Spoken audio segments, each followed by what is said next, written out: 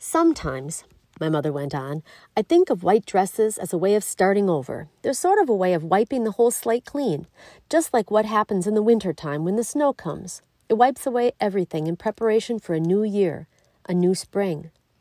That's a quote by Pflum Peterson, Beaver Dam, Wisconsin native, and author of White Dresses, a memoir of love and secrets, mothers and daughters.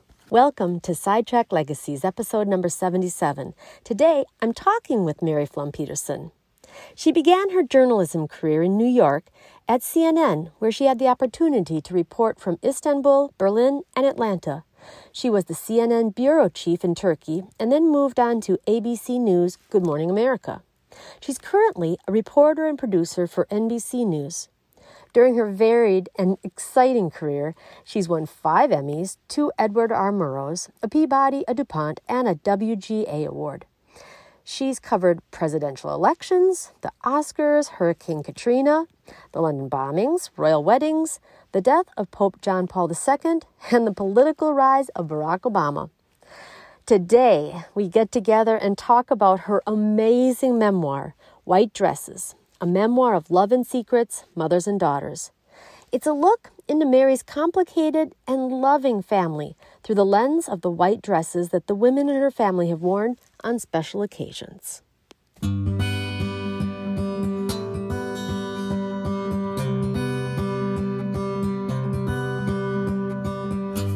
Welcome. This is the Sidetrack Legacies podcast, and I'm your host, Lisa Hoffman. Do you have ideas and thoughts that you'd like to share with your children or grandchildren? Have you learned some life lessons that might help others? If you answered yes to either of these questions, you need to get it down on paper. The world needs your stories, values, wisdom. We call this legacy work.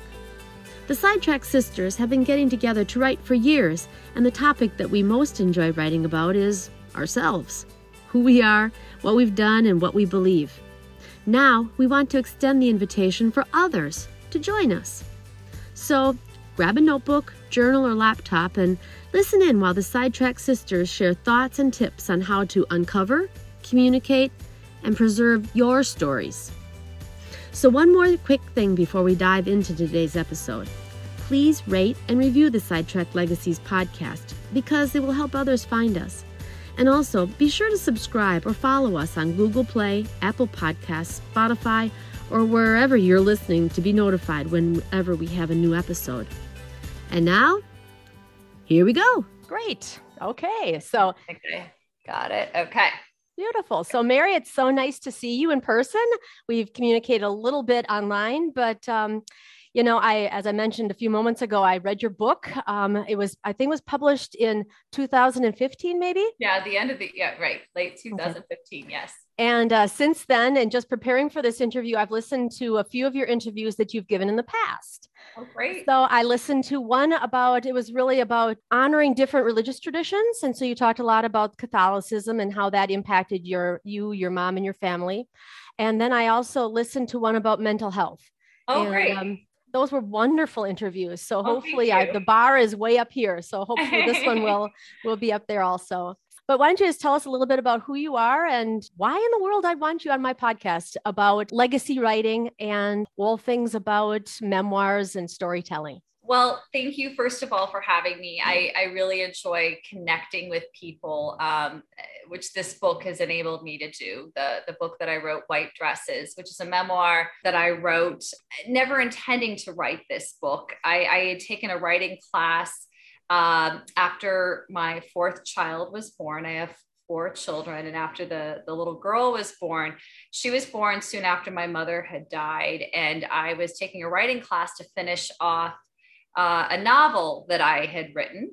And I thought this would just be a great time. Anybody who's a parent knows the kids are in preschool for just a couple of hours. And I had 2 sons going to preschool. And by the time you drop them off, it's time to pick them up. And I had just had the baby. And my husband thought it would be nice if I had just a tiny bit of me time. So I took this writing class at the same preschool, or the West Side YMCA is where the boys were in school. And I was also thought I would take this writing class. I had a wonderful writing instructor, Patty Dan. She wrote the book Mermaids, which the movie with Winona Ryder and Cher is based on. She's written a lot of wonderful things. She was my instructor, and she was looking at passages of my novel, but she was more intrigued. She had a writing exercise at the beginning of every class, which was to write. She would give you a writing prompt. It could be anything. She had a prompt, and she gives you like 10 minutes to write, and you share it with the class. And she wrote a prompt about where you got your name and why you were named, what you were named. And I wrote this little prompt about my name being Mary, and how my mother had given me the name, and I had never known why she gave me the name. And I distinctly remember as a child thinking the name was very old fashioned. I grew up in Beaver Dam, and there were so many in my generation, Heathers and Jennies, lots of Jennifers and Michelles, and, you know, all kinds of names. I personally wanted to be named Linda. I couldn't stand the name Mary for the longest time. And my mother finally told me when I was a teenager that I was named what I was named, because when she was in the convent, she'd actually had this vision, and it sounded, and she was trying to share with me, and it just sounded so out of this world. You know, I kind of rolled my eyes, teenager style. I shared this story with the class about the story of my mother's legacy. And then, since she had recently passed, now really loving my name because of what I've grown to understand, what she'd given up all those years in the convent, and then the years that followed. And the class was completely riveted. And so many members of the class, including some very honest New Yorkers, said, stop that novel. You know, your novel's fine. We want more. So each week I came to class with a little bit more about my story and about my mother. And I wrote pretty quickly the book White Dresses. So you asked me a little bit about myself, but that's kind of a segue that I took liberty to just let a little more known about the backstory of how I came to write a book that took me from being what I already was, very proud to be, a mother of 4, and a journalist who lived around the world. I started my career at CNN, and absolutely loved my time working first in the New York bureau, and then at CNN headquarters in Atlanta, where I started reporting and doing actually some anchoring, and then overseas, where I was an international correspondent and bureau chief based in Istanbul, Turkey, and also spent time in Berlin. Loved that time. Loved my years at Good Morning America. I was at Good Morning America for over a decade, and was so fortunate to take the team to #1, do so many broadcasts from around the world, win a number of awards, including several Emmy Awards and a Peabody and a DuPont. Wonderful times. But that led to this wonderful moment in a writing class where I was able to start putting pen to paper and talk about a really, I call it a very complicated but loving family that made me who I am today. Yeah, it was a really, I mean, we look at those experiences in our lives, and my belief is until you actually sit and maybe put pen to paper, you don't understand how they have formed the background, the bedrock of who you are and what makes you who you are, the complex, wonderful person that has all of these idiosyncrasies and nuances that we are as people. Absolutely. No, I think it's important for, I've gotten to know so many people since writing the book.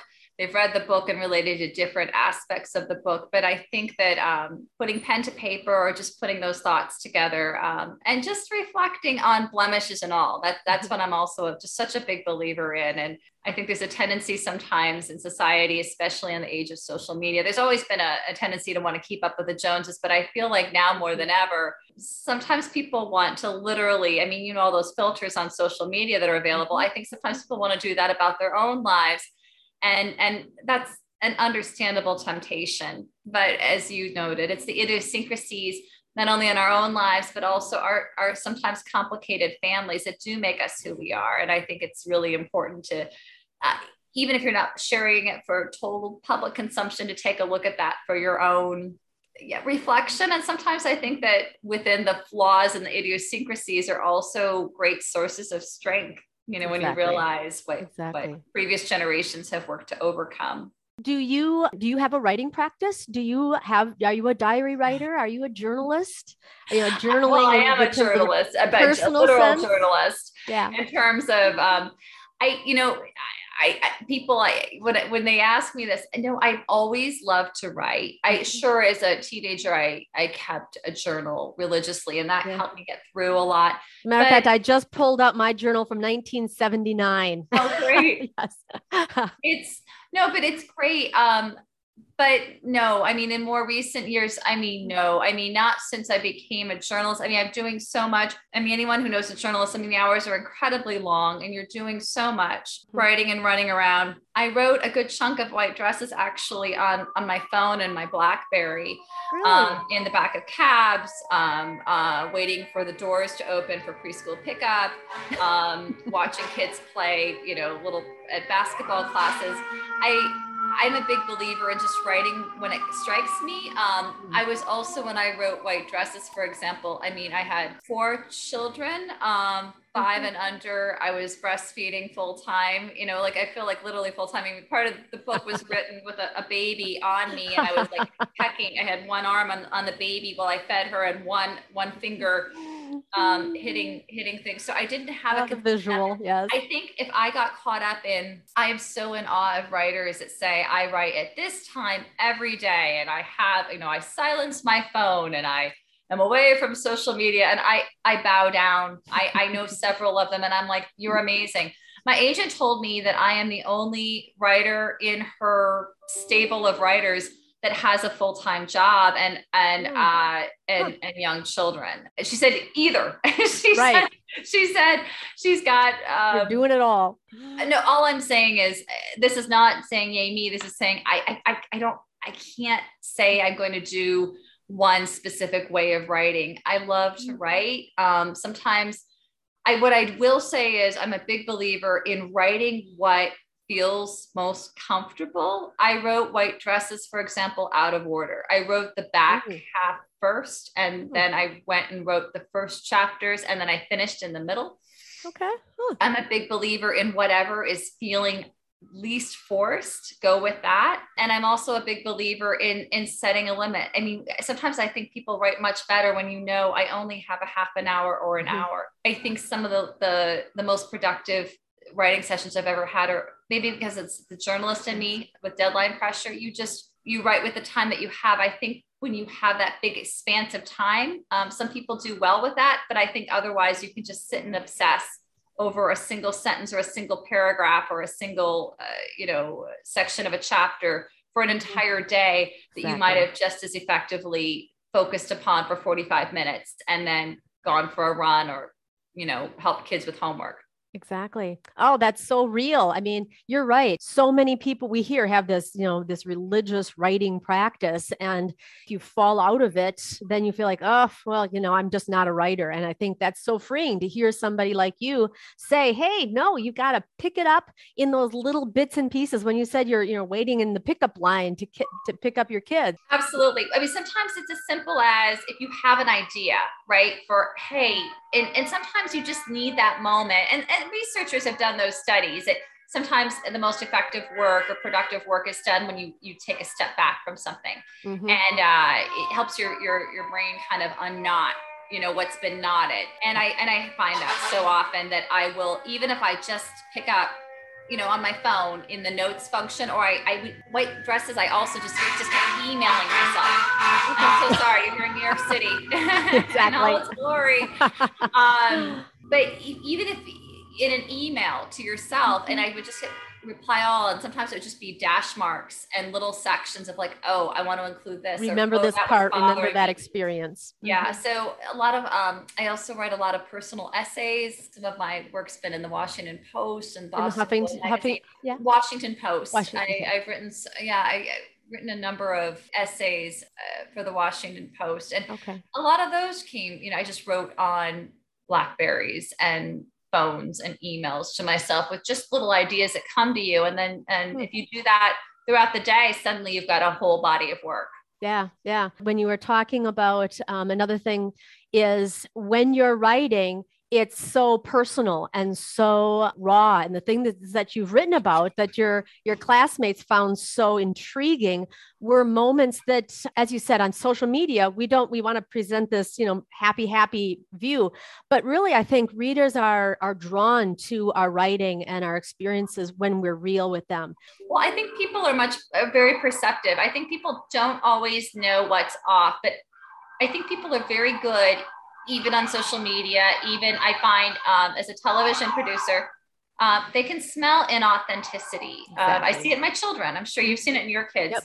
But when you're authentic, it's okay if you have totally different experiences.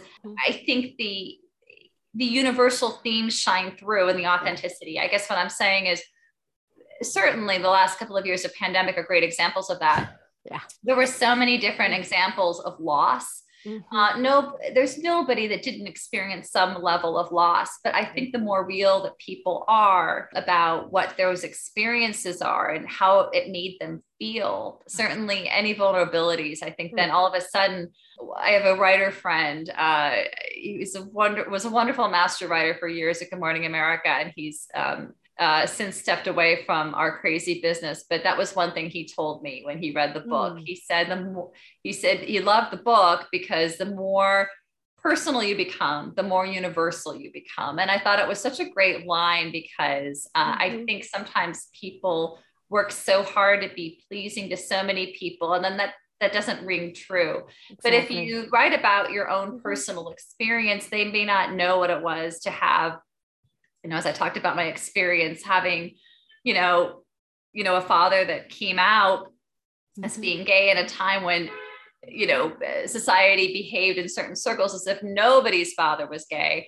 But writing about that personal feeling, you may not have had that same experience, but you can relate to other aspects of the story in terms of what it is to come from a complicated family, because as we know, everybody's got something, even if they're not sharing it.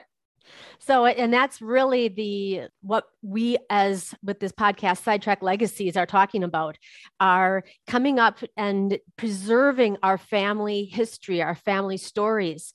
As you mentioned in one of your interviews, you didn't know that your mother was even a nun until you were in middle school. You were a teenager. I was a little bit younger. I think it was in elementary school. Okay. Yeah, you were looking in a spare bedroom closet and you discovered some pictures with a friend. It was with my dear friend, and next door neighbor was over for a play date. As you know, in Wisconsin, there's like 9 months of cold, right? So it was a cold day and we were trying to find something to do. I'm sure you remember those days from your own childhood or watching your children.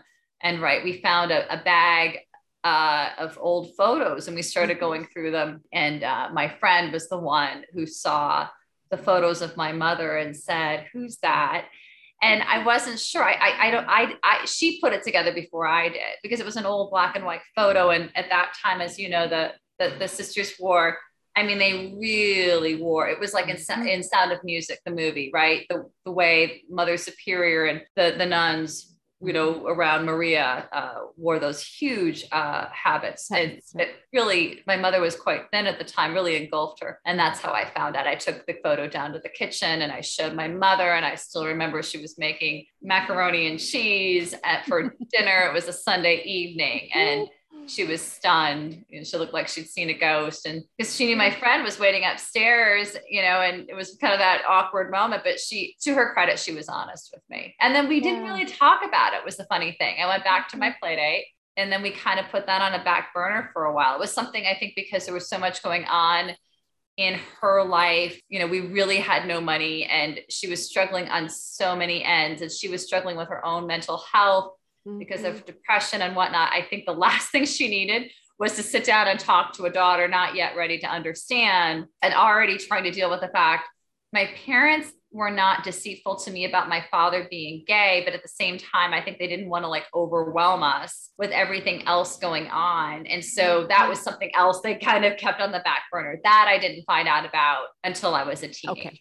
That's maybe I just got those two switched around. No, it's okay. It's okay. They were both kind of, yes, but it was obviously made for interesting kind of packaging in your head, the way all of us do. You're compartmentalizing in your head of all right, that's one more issue we'll have to figure out another day, because, it was a tough time.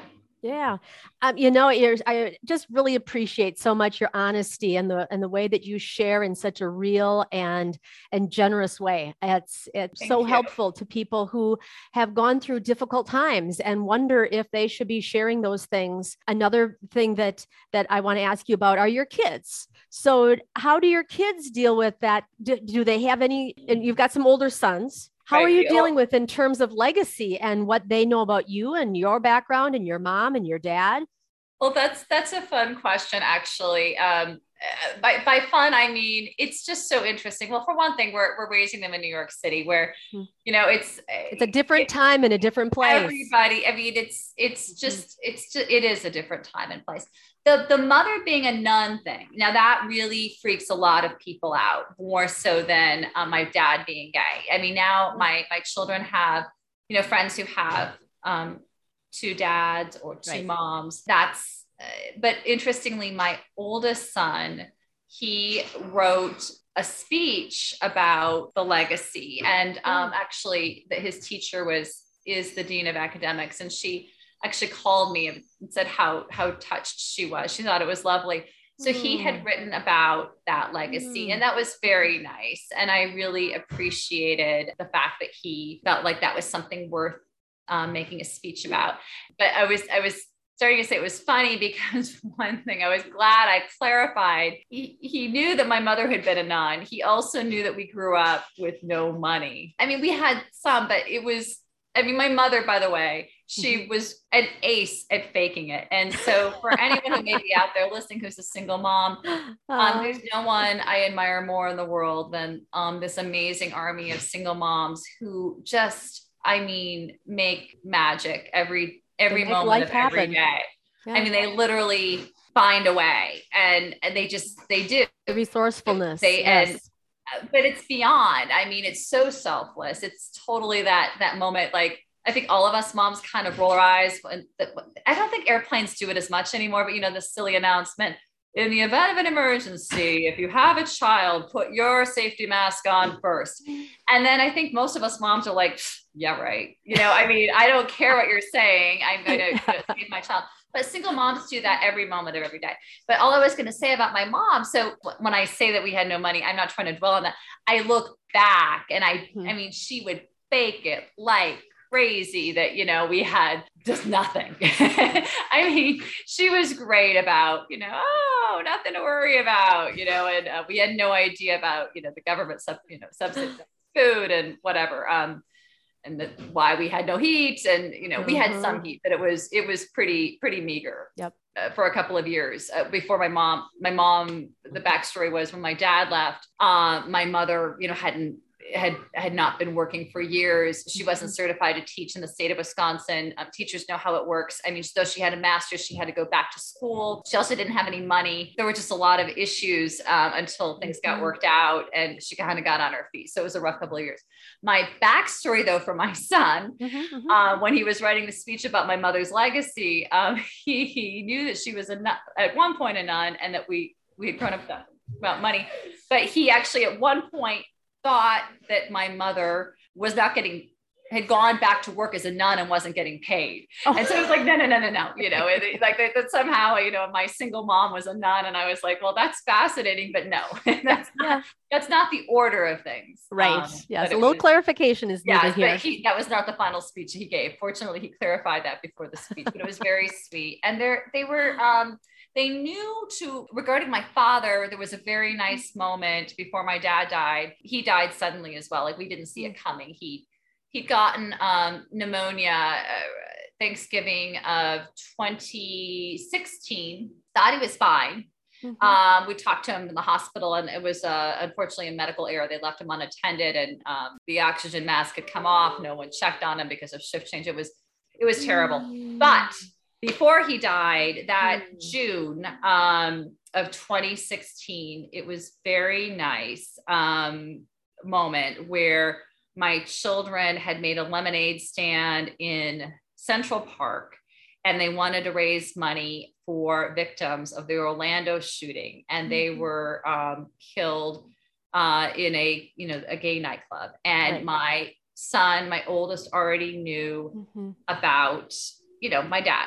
And so he made this rainbow flag for my dad in my dad's honor. And he colored the rainbow flag. And I called my dad. They made a lot of money off of the sale, the lemonade stand. And I called him. And when I sent him the photo, I emailed him. And so he saw it in real time while he was talking to me on the phone. He cried that he never thought he would live to see grandchildren, period, because he had tried to kill himself a couple of times because he was gay. And that happened when I was growing up. So A, he didn't think he'd live to see grandchildren. And then B, he never thought he'd live to see grandchildren grow up and be proud of their grandfather and live in a world where it was okay. Oh, that's so empowering. To be making a rainbow flag. So my children made rainbow flags with markers to put in his coffin when he died. So that, I mean, my father was, it was terrible that he died, but it was very meaningful that he had that moment where it was really authentic. And my son kept saying, it was really sweet. My son kept saying, he called him Opa. He said, Opa, it was nothing. It was nothing. Because he was thinking to himself, I just made stripes. I just made colorful stripes. And every time my son said it was nothing, my father shook his head. And then finally he said, no, Roman, it was everything. It was everything.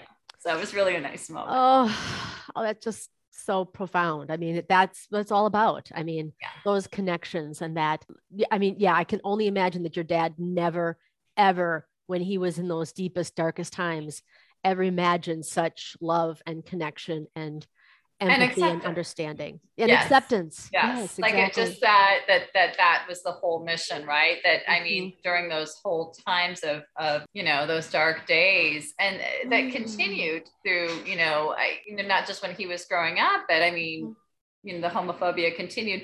But to think that it would just become no big deal. Like the headline isn't Opa's gay. It was just, who cares? So that was great for him. Yeah. It's not only just acceptance but it's normalized. That's really the goal, where it's not even an issue anymore. Right. Right. Absolutely. Oh, wow. When we think about those legacies that we leave for our children and our grandchildren, you had mentioned once again in one of the interviews that you have your mother's letters that she had received from a priest. And, you went into it a little bit about how you hope that the last letter wasn't really the end of their relationship. But I just thought, having letters like that, I kept every letter anybody has ever sent me all the way back to middle school, I still have. Nice. And I have when I went to college, I have every letter my mom ever sent to me my first couple of years in college. And of course, we had snail mail back then, no internet or anything. And they're just very special. I keep those things where people are telling me their thoughts. And I don't know, it just seems like such a connection still with that person. Even if I don't even remember who that person is anymore. I have some letters that weren't really love letters, but they were for some boys in Fond du Lac that they had sent me after meeting at a church thing. So I still have them. But I was just wondering, about your mother's letters. And is that something that you have in a special place? Is it something that I'm hoping that you really honor them? Oh, yes, I have them. Actually, they're in they're in a nice special place in our bedroom that we've kept with a number of special keepsakes. There was also a scrapbook that she'd kept, a couple of scrapbooks she kept during her time in the convent, which was just so interesting that she kept this scrapbook. And it was a painful time that she kept that, some wonderful newspaper clippings and some other mementos. She had a college boyfriend she was quite fond of. I'm so sorry if you're hearing any noise from my daughter getting ready for the soccer practice. So this is our life, but we do, it's interesting because of how I grew up. I don't put value on a lot of like material things that are, a lot of what some people, and I don't judge if people love some of their pricier material thing. But because of how I grew up, it's always the sentimental thing. So, I mean, Dean knows, like my husband, in the event of a fire, like when we think like that, I mean, Yeah. unfortunately, I mean, New York's been subjected to some terrible, disasters. And you think in terms of like, if there's and for so long we thought about another 9/11 and you have to flee the city. What do you take with you? And it's always like the wedding gown, the white dresses, some of which I obviously I write about, but I have all the white dresses that it talked about in the book that I saved from my mother's house are in one garment bag. He knows those go. And then there's some mementos along the lines of those photos and, special things of the children. But that's what I take.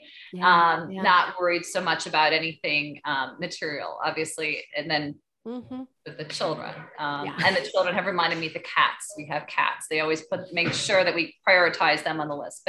But no, those things are very special and they really speak to. And as you mentioned, I mean, the letters with the priest. I mean, that I talked about in the book.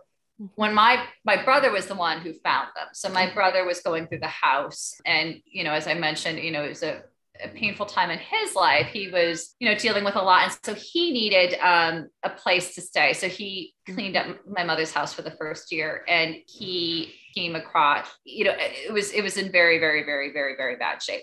But he came across the letters and he knew that he found something. He called me because I talked about in the book, everything's in disarray. I mean, everything is a complete wreck because of the hoarding. But then he finds these letters in very organized, very pristine condition. And then the one, that I write about in the book, where it's clear how deeply this priest cared about my mother was like right on the front, kind of not so much on top, but right in the front, clearly had been read and reread. But that was, obviously very telling of how much those letters meant to her.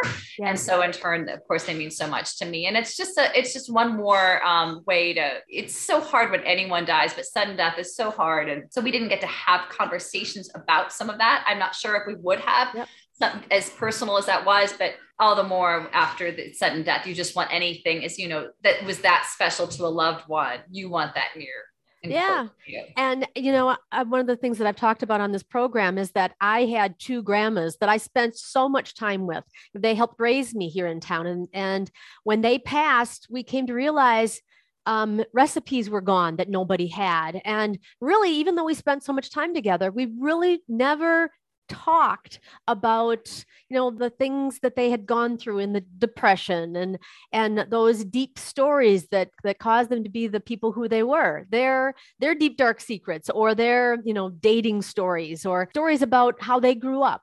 They're gone. I don't know why that is. As a culture, we don't share those things on a regular basis with our kids until, then, somebody passes and then we realize that so much has gone with them. And that's one of the things we're trying to do is encourage women to get those stories down, whether your children but maybe someday he'll be interested and ready for that. And so I feel like we need to get that information down so that our kids, it's available, whether or not we're still available for them.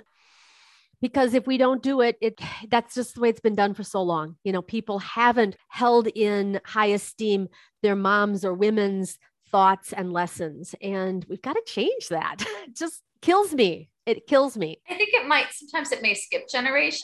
I know I loved listening to my grandmother's stories. For example, I love both of my grandmothers, but I spent more time with my father's mother. So she lived on a farm and just an amazing woman. And in fact, I have you can't see it here, but I have a big picture of her in her white dress, on her wedding day with my grandfather that I purposely put, that does look over me when I write, a very big photo.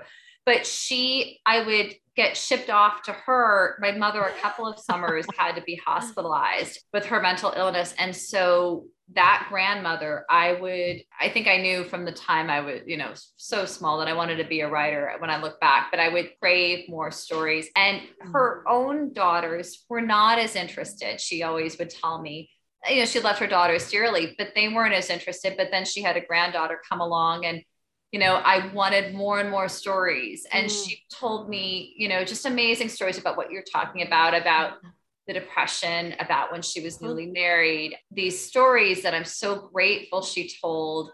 and that I do need to continue to write down. I mean, I have some cousins have asked me for more information, and, you know, she had just very touching stories, an illiterate grandmother of her own that she was so close to. And that grandmother taught her to cook, but it was fascinating that she couldn't write the recipe down because she was illiterate.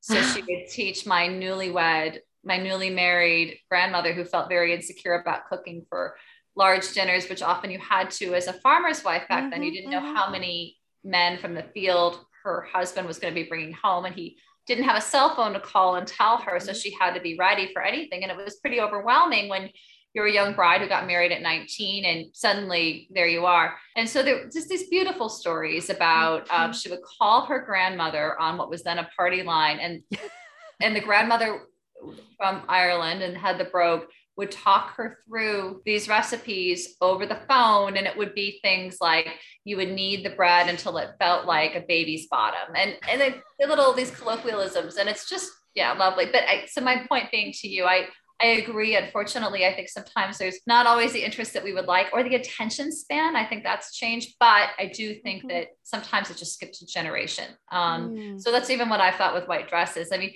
even if my own children aren't interested, you know, there might be a grandchild who is, if for no other reason, even if it's not in the details. I also think that there's just something so poignant about realizing that people struggled before you did. When you're in your teens and 20s, I think you think that you're so alone in your struggles of figuring out who you are. And maybe it's about, things involving relationships, now increasingly involving jobs. Certainly it's long been involving money or kind of what your place in the world is. You think it's so unique to you. And of course it's not. That's the truth. And so I think there's something so great about seeing, oh, wait, my parents and grandparents didn't have all the answers either. And P.S.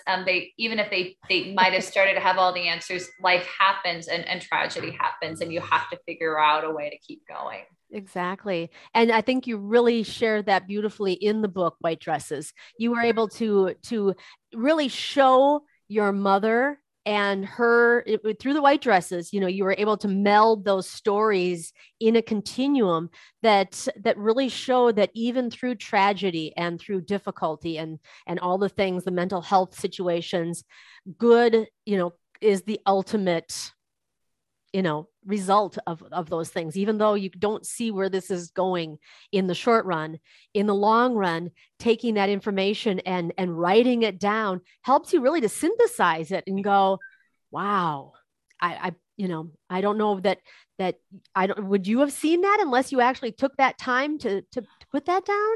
Well, I do, to a degree. I mean, I think yes and no. I mean, yes, it helped. I mean, look, the book, again, I never intended to be published. It just, the writing class just loved hearing more and more. And then my teacher, even when she thought it was definitely going to be published, I'm like, no way.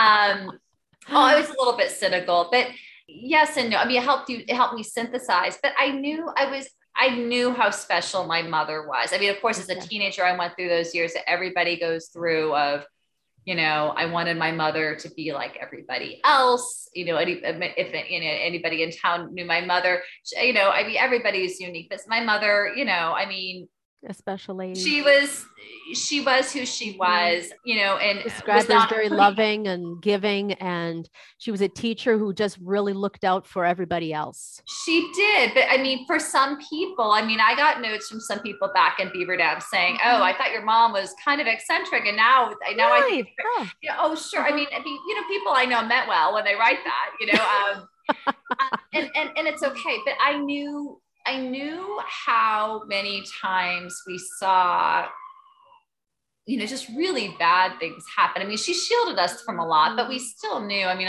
bad things were happening.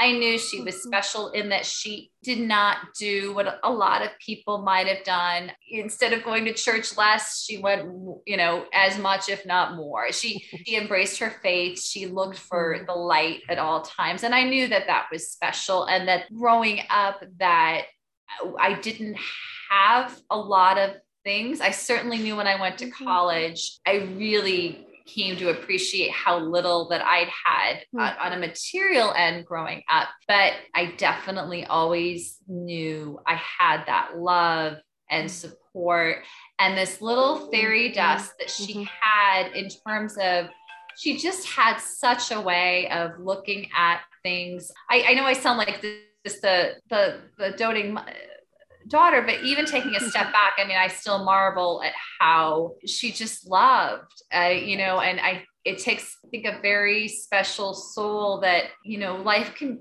easily have turned her so hard and so bitter. Yeah. And she just kept loving and seeing what difference that makes. Certainly as a journalist, when I do stories, there's so many heartbreaking stories, but when I see the love of the mother there, you always feel better. They've got that love.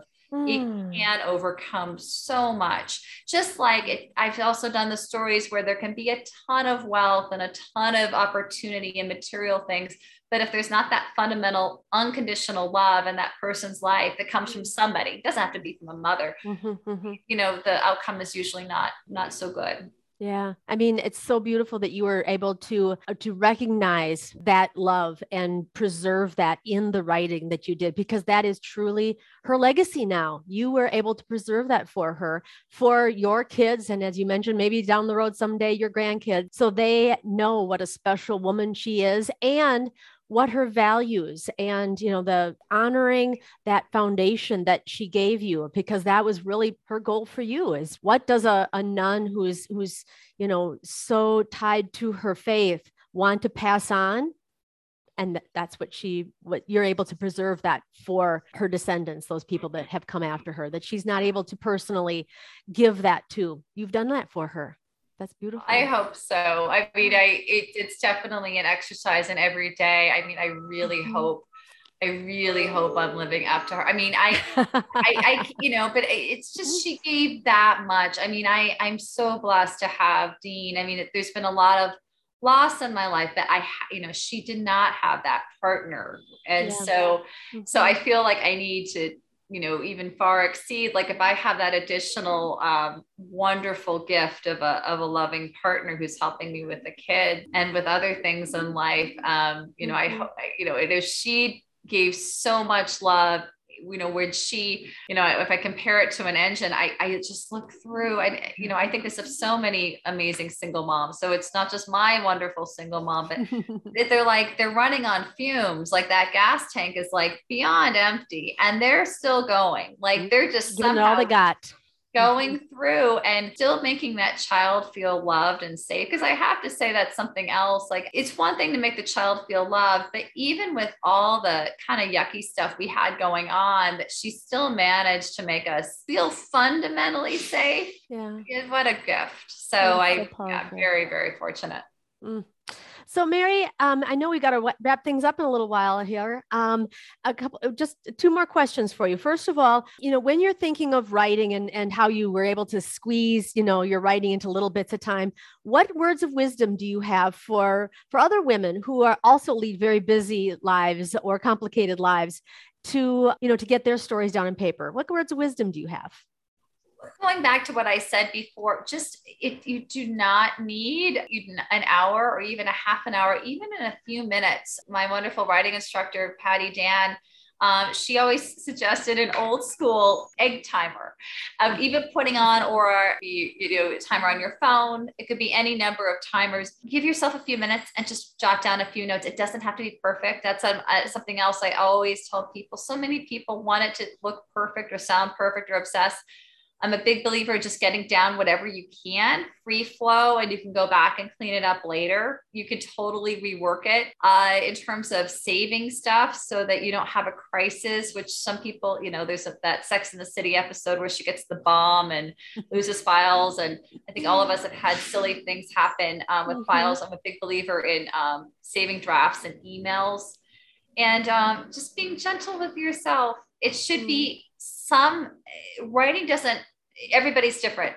Some people consider it a real chore, but it should be some element of enjoyable. Otherwise, I really do think it shows in the work. And then also to free yourself, if you're looking at a bigger project, it's okay to write out of order. Write what inspired you. What were you thinking about? Start in the middle. That's okay. You don't have to be linear. And in this age, I mean, my goodness, with computer files and whatnot, I mean, you could go back and change, copy, paste, rearrange. I think that's great. Also, if you do have the luxury of, I always had, before I took this writing class that changed my life, I had mixed feelings about writing classes. I'd taken a couple down in Atlanta when I was with CNN in Atlanta. And I wasn't, you've got to find the right fit. But if you do find any kind of, and it doesn't have to be a formal class, but if you find a writing group that's supportive. That's where we're getting into my last question. But if you find one that's supportive, Patty Dan ran her life stories class with, she would always start with the question of what works, after you would read aloud. And it would never be, she never set it up the stage for someone to, sometimes those writing classes get so silly. People come in with their own baggage and they want to rip each other apart or, take aim at some kind of structure when it should really be about the idea or what came across. The Westside YMCA has a great writing program where I found all of the instructors kind of had a no jerk policy. But if you could find an environment like that, yay. Yeah. And I would say if anybody is in an environment where for any reason you're not feeling good about that group, it's okay. Just politely get out and don't obsess over, the meanies. Sometimes people get mean in those environments. I don't understand. I don't get that either. Where it comes from, but it happens and it shouldn't be like that. And anybody can write to me and I will cheer you on. It should be, everybody's got something to say and something to write. And it should not ever, ever, ever be in an environment where anybody is made to feel less than because of something they wrote. Beautiful. Yeah. I mean, that was what I really wanted to just kind of touch base with you. I'm involved with a group of writers called the Sidetrack Sisters, and we get together once a week and we write with a timer and then we share our writing and we usually have a couple of margaritas along at the same time. But we laugh and argue and one more thing I've just remembered, I've got one more question, but I wanted to ask you about how important do you think having a community or a small group, you were talking about a writing class of writers who support one another and bounce ideas off of each other. How important do you think that is for people to have stories and to, I think it can be really great. Again, I mean, it's got to be the right chemistry. I was very fortunate. Patty's class, especially the first iteration I took, was wonderful. And then she had different people pick up or drop depending. And she was pretty darn good about reining people in. But I mean, it can be a magical chemistry. The first group, which continued for a little bit, was my favorite because of those classes take on a chemistry, I feel like. Right. Where certain people, and there was one woman, I'm so grateful. She was a tough crowd, but she was tough but qualified in her, if she had criticism for me, it was qualified. And she always made it known from the very beginning. She was a professor. So she was taking the class. And so she was the first to tell me she actually called my novel after she heard my essay that launched White Dresses. She's like, oh, stop with that other crap. But I knew even the way she phrased it, like, this is somebody coming from a good place. This is, I mean, because she was basically saying, I really like this. And then she was the one that cornered me and said, what would you call this book? It's just like, it's like, do you have this vision? And I blurted out, I said, I'm going to call it White Dresses. And I hadn't fully formed it to myself, but I told this woman and she said, why? And I explained why. And she's like, that's a bestseller. And I was like, wow. But I guess my point being, finding that class where that's a sweet spot. If you could find someone, because it also it could be nice for a couple of classes to have everyone going constantly, yay. But you also do want, ideally, if you're serious about growing in your craft, have a group that can say, hey, that's great. But you know what I think would be even, if not say even better, even more interesting, or have you thought about this? Just to help, there's a sweet spot there, right? We're finding that happy. Exactly. You can find that, yay. Yeah. Because I am so grateful to that writing class for giving me some pointers or perspective that I hadn't thought about. There was a chapter I did not think was as powerful to some people as it was, but it turned out to be my agent's favorite chapter and the class's favorite chapter. I wasn't sure I was going to go into as much about forwarding as I did. And I wrote the chapter, Daisy Buchanan graduates. And when I wrote about that, the class was so silent after I finished reading that chapter. Just first powerful. Time. Yeah. And you could have heard a pin drop. And there was actually, as I think about it, there were a couple of professors in that class. There was another professor and she said, don't change a thing. That's it. And that was, I was very fortunate. So if you have a group that can be that sounding board and that support, and that you can also feel good about being honest with, because I was also fortunate. I didn't see these people except at class. I can understand if you're in a smaller community. I mean, there may be some things that are very personal that could be tough to reveal if you're not fully certain you want the whole world to know. But if in my case, I was with a class of New Yorkers who, I didn't otherwise socialize with, so I wasn't worried about them saying, hey, did you know that Mary's mother was a hoarder, if I wasn't ready to say that to the whole world. So I guess it is a happy medium. The group would be fine. But I do encourage it because at some point somebody has to read your writing. So at some point, if you want it published, you should start sharing it. So you might as well get the feedback somewhere. And build up a little bit of a thick skin, I suppose. Thick skin and right. And exactly. But, opening your ears, sometimes if you're so close to the work, you might be really attached and not be willing, Which kind of brings me to my last question. When somebody that you share your work with maybe is somebody who's closer to the work, like a sister or a brother in your case, or an aunt or an uncle, and you have two different recollections of a particular event, where I know one thing that happens with me and the writing people that I get together with is sometimes we'll have a shared event where we're writing about it. And it's like, whoa, that didn't happen that way. It's amazing how two people can be at the same place at the same time and see it from two totally different perspectives.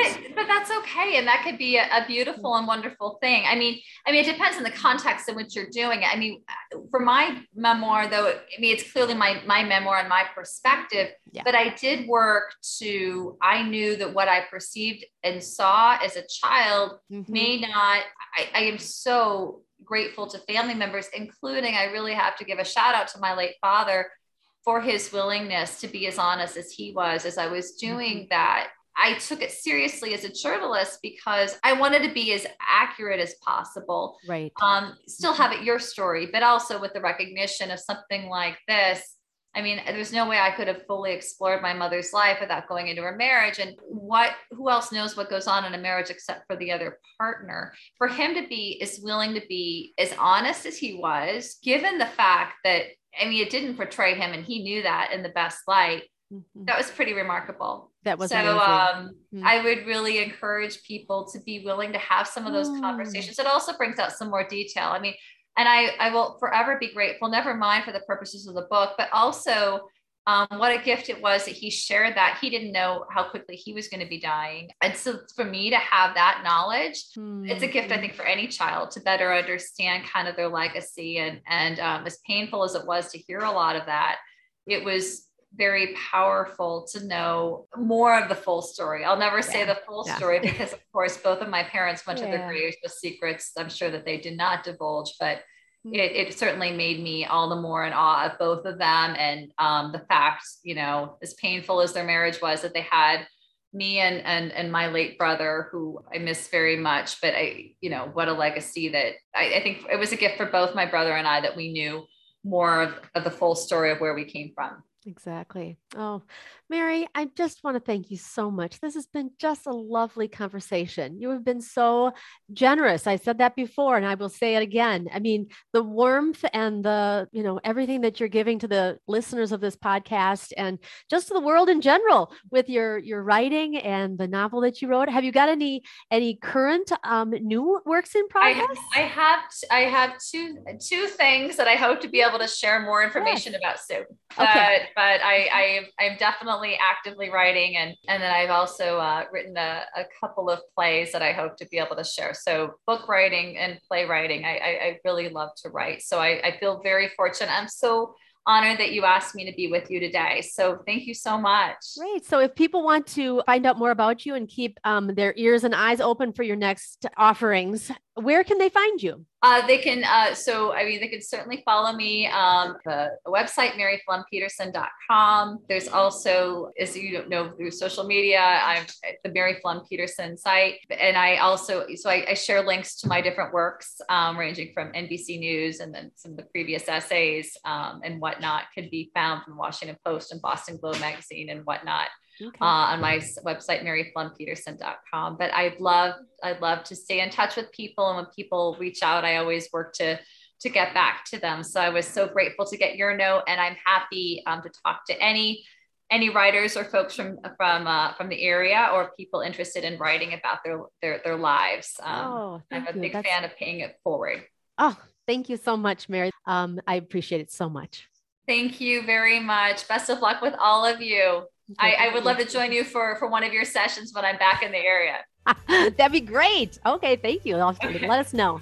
Okay. All right, you guys take care. And before we call it a wrap, I just want to say that I would absolutely love to hear from you. If you have any questions about what we talked about today, or any other topics that you would like to see addressed on the podcast, just go to the Sidetrack Sisters page or the Sidetrack Legacies group on Facebook. We would love to engage with you and grow together on this legacy journey. Don't forget, if you like what you heard, please be sure to leave a review for us on Google Play, Apple Podcasts, Spotify, or wherever you're listening. And also, be sure to subscribe or follow us to be notified of new episodes. So, that about does it.